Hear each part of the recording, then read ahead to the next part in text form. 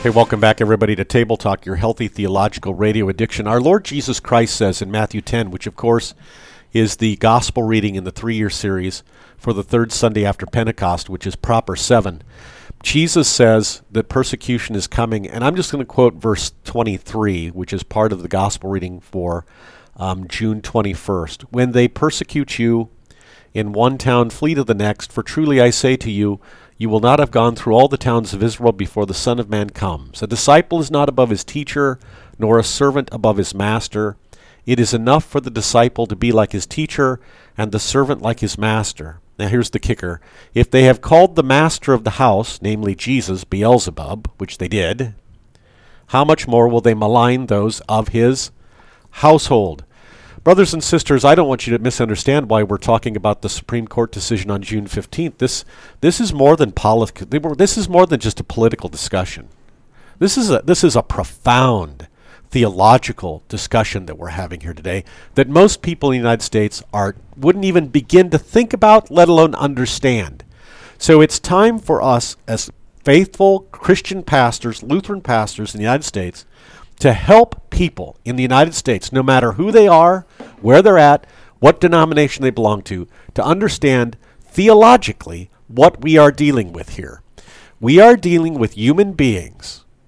Like, I'm talking about the ones, 6 human beings who wear black robes in Washington, D.C., who think they're gods, infallible deities, and I'm quoting the satanic lie in Genesis 3, they actually believe that what God calls good, namely marriage between a man and a woman and gender being gender. I mean, people who are genetically male are male. People who are genetically female are female. But let's believe science, we've been told, with regard to the pandemic. Believe science. Well, science overwhelmingly tells us that if you're genetically a male, you're a man. And if you're genetically a female, you're a female. So my point is we have 6 black-robed pretend divinities who have called what God calls good, they've called it evil. And they've set it up. They've set the stage, or they continue to promote the false lie of what it means to be a human being. We have to learn, brothers and sisters, to be a human being is first and foremost to live by faith. And to live by faith means to trust God and to trust his word.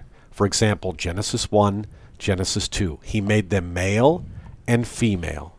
Genesis 2, he created Eve from Adam's side. At last, Adam said, bone of my bones and flesh of my flesh. And what God instituted, holy marriage there, between a man and a woman, that's very good.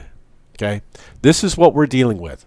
So anyone who will not live by faith, namely, trusting in what God has given in creation for our good and call it evil, this is a satanic lie.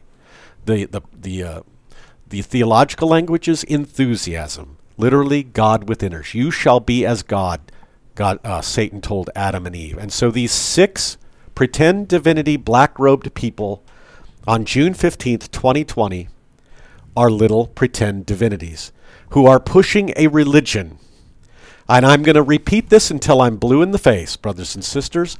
We are not doing politics here today on this show. It is a full-blown, profound theological discussion.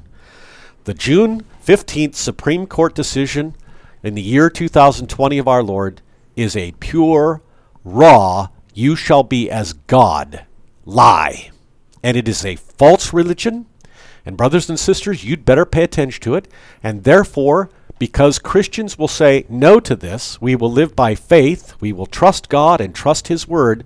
Just be prepared, as Jesus says in Matthew 10, I'm sending you as sheep among the wolves, and they're going to hand you over. But don't worry, because the Holy Spirit will give you the words to say. And believe me, brothers and sisters, you people who've been catechized, you who know your scriptures, when they bring you before the authorities and tell you, you renounce this Jesus, you will say, I will not. I will not. You'll be like Polycarp in the early church, and you'll say, my Lord Jesus Christ has taken care of me all of my life. I'm not going to betray him now. No way. And then they'll say, light up the torch. But nonetheless, we trust the Lord, even in death, because Jesus has conquered death. So I'm going to give everybody one more chance to hear what Supreme Court Justice Anthony Kennedy said, so you understand that this is not political gamemanship that we're doing here. It is a profound theological discussion. Justice Kennedy said in 1992 in the Planned Parenthood versus Casey majority opinion, he said, at the heart of liberty is the right to define one's own concept of existence, of meaning, of the universe, and of the mystery of human life. That is a false religion. It is the false religion of Genesis 3. Folks, get ready, because that false religion is bearing its teeth. So, just a practical question for you, Pastor Kuhlman.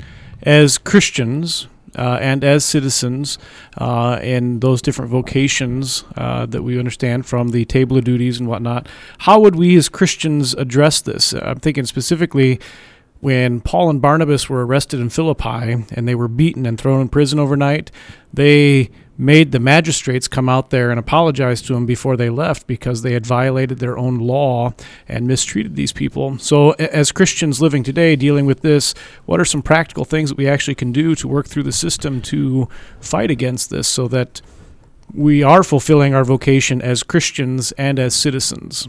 You follow your vocation as citizen. So if your rights as a citizen have been violated, you hire a lawyer. I mean, seriously, you hire a lawyer.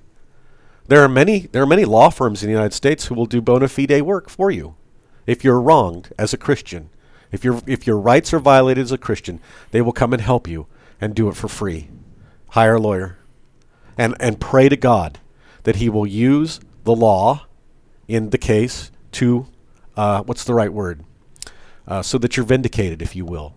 Pray to God that He will give you a judge that will use the law in the way it's intended to do and not violate your rights. Pray that God, that the jury that hears your case will see the case properly and vindicate you. And if it doesn't happen, then you suffer it. And you lament. And when you lament, you don't complain and use the B word. That's not what lament is in the Scripture. You just simply tell God what the issue is. He knows. But you tell Him what the issue is. Read the Psalms. You'll find this in the laments. Why, O Lord? Why is this happening to me? I trust in you. Why? And then how does the lament end? But I trust you. Because here's one of the reasons we trust Him. In this particular case, we trust that God has instituted earthly authority for our good, and He won't abandon it. He's created it, and He's going to keep it going until the end of the world. Now, there are many people who violate their vocations in civil government, but there are many who don't. And so we pray to God in our lament that He will continue to providentially care for us through the civil authorities. Okay? You vote, you talk, you pray. Use every lawful mean and every faithful means according to God's word. Responsive prayer, too, has the line, and I kept repeating this over and over last night as I went to bed.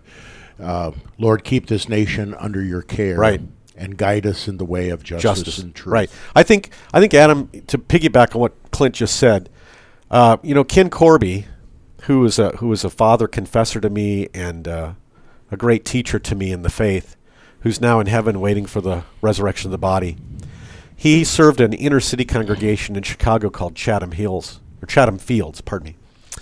And I'll never forget him telling me one time, he said, Brent, you want to know why Chicago is in such a mess that it is, why the Daley family is so corrupt and why things don't change in Chicago?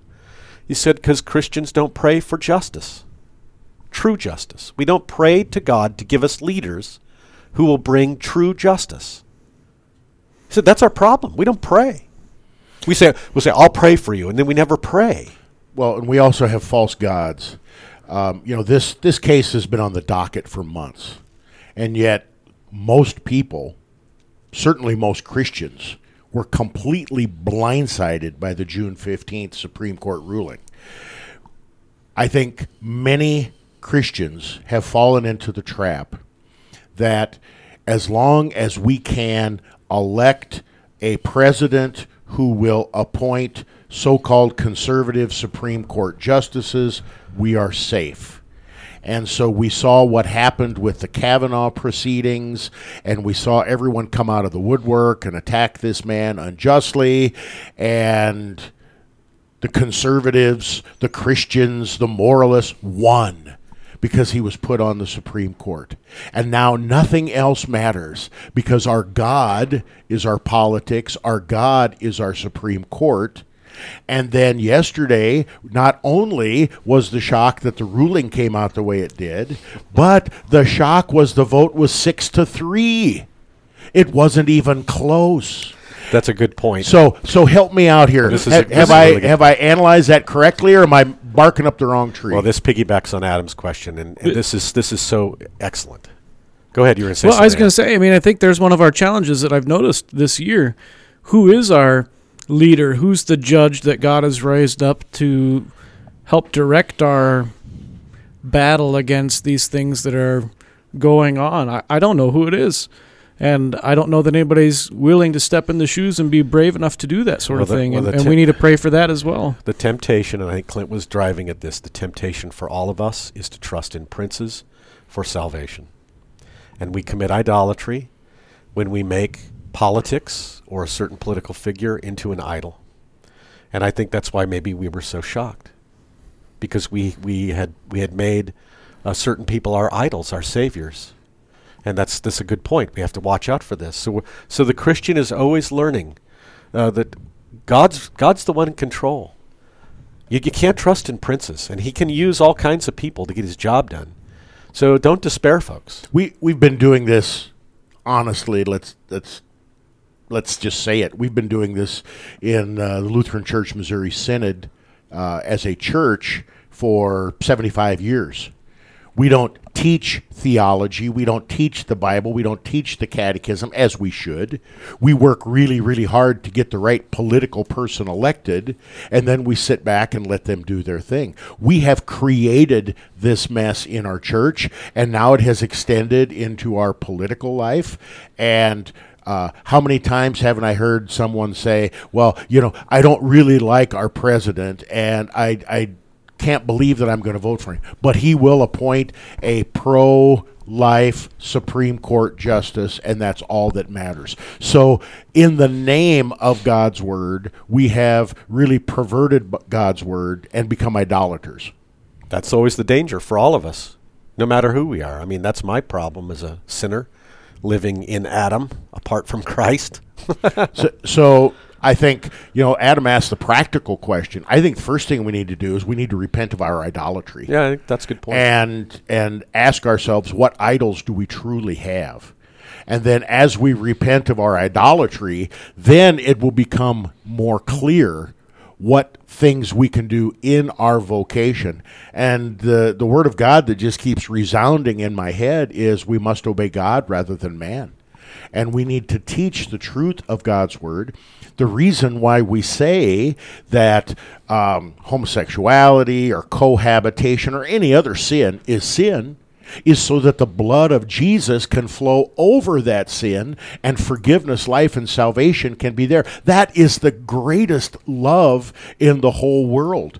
And we need to be able to articulate like we've never done before what the gospel is and why the gospel is so important in these days and in these times. That's my thought. Well, that's profound because we've talked about this before. And this is part of the reason this program exists, is not to one-up people, but to simply say, where there's sin, repent and receive Christ's forgiveness. And now let's lead a holy life according to God's word. And that's what we're trying to do with people. Thanks, everybody, for listening. In the meantime, stay Lutheran, my friends.